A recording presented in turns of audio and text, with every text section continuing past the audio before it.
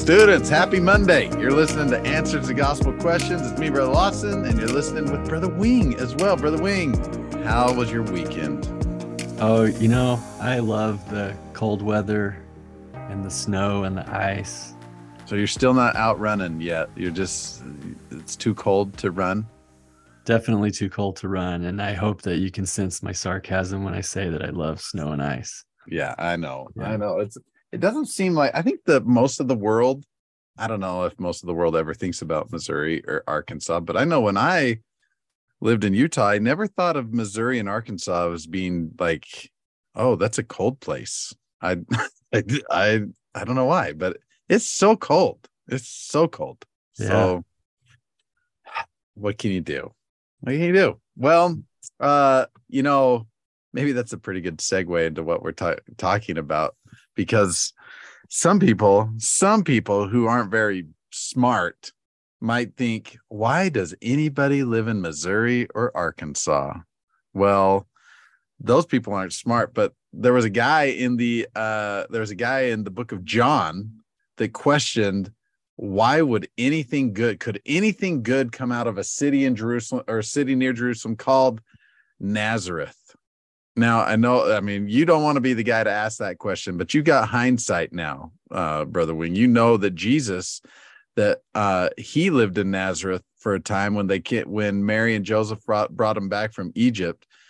But this guy, Nathaniel, when he heard that the Messiah, the person who's supposed to save Israel, was coming from Nazareth, he asked the question in John chapter 1, can anything good come out of Nazareth? So what can we learn from a question like that, knowing that the greatest good ever in the history of the earth came out of Nazareth?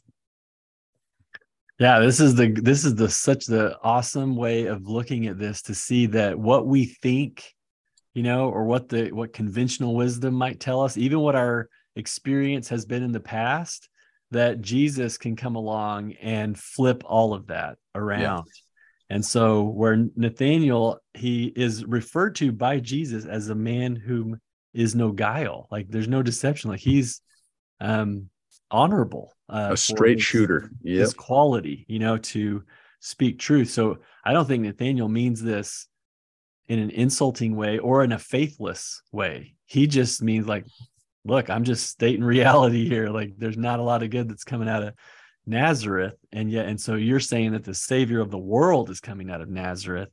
And so he's just seeing what is there, and he doesn't sound like a dumb person or an uneducated person. Like he understands, but he's also an open person.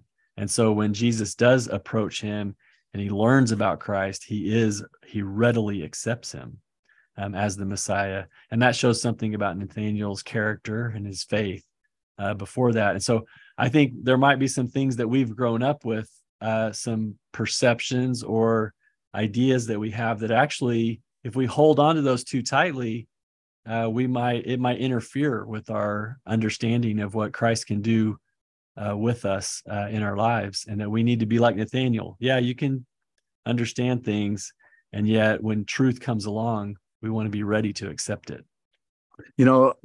There's some things in life that we are limited by, maybe physically. For example, I'm probably, if my dream is to play center in the NBA, it's not going to happen. I'm 6'2". I'm not going to play center in the NBA. But the good news of the gospel of Jesus Christ and the good news of the message of the Savior is none of us are limited spiritually, because obviously, number one, because of our physical, the way we look physically, but also because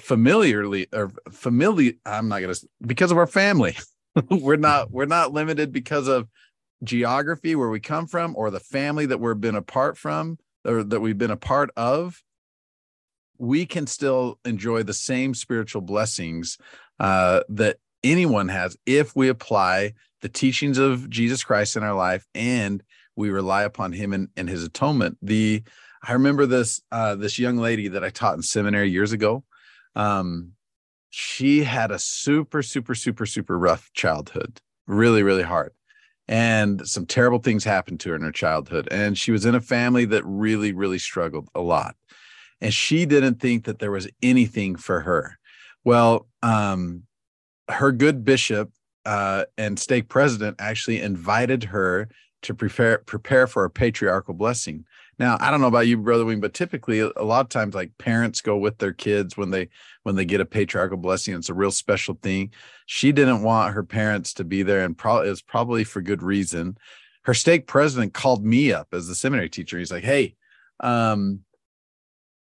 would you be willing to go with this young lady to get her patriarchal blessing? And I was like, sure. I thought that was a little strange, but the only other patriarchal blessing I'd ever seen was my own.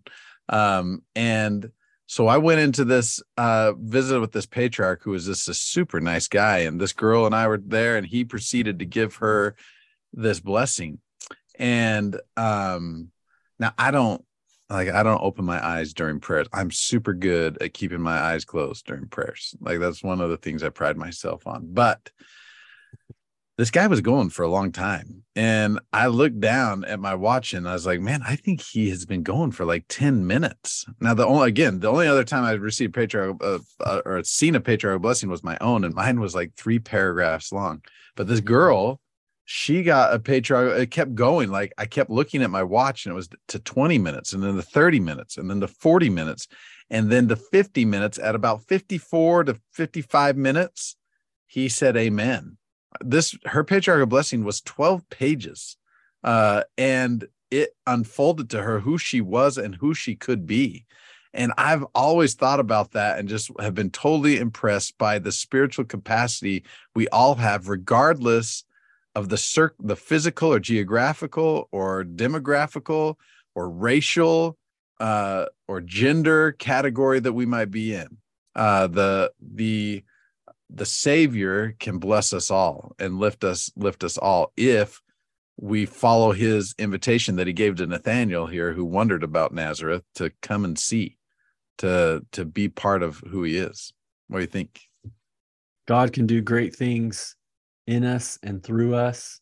And yes, it's his power and his work. And as we do, if we'll come and see, like, investigate, take the word into our hearts, and then see what happens as a result of that. It will strengthen our faith that we can do anything that God wants us to do, and that we'll have the ability, like Nathanael, to recognize it and respond to it.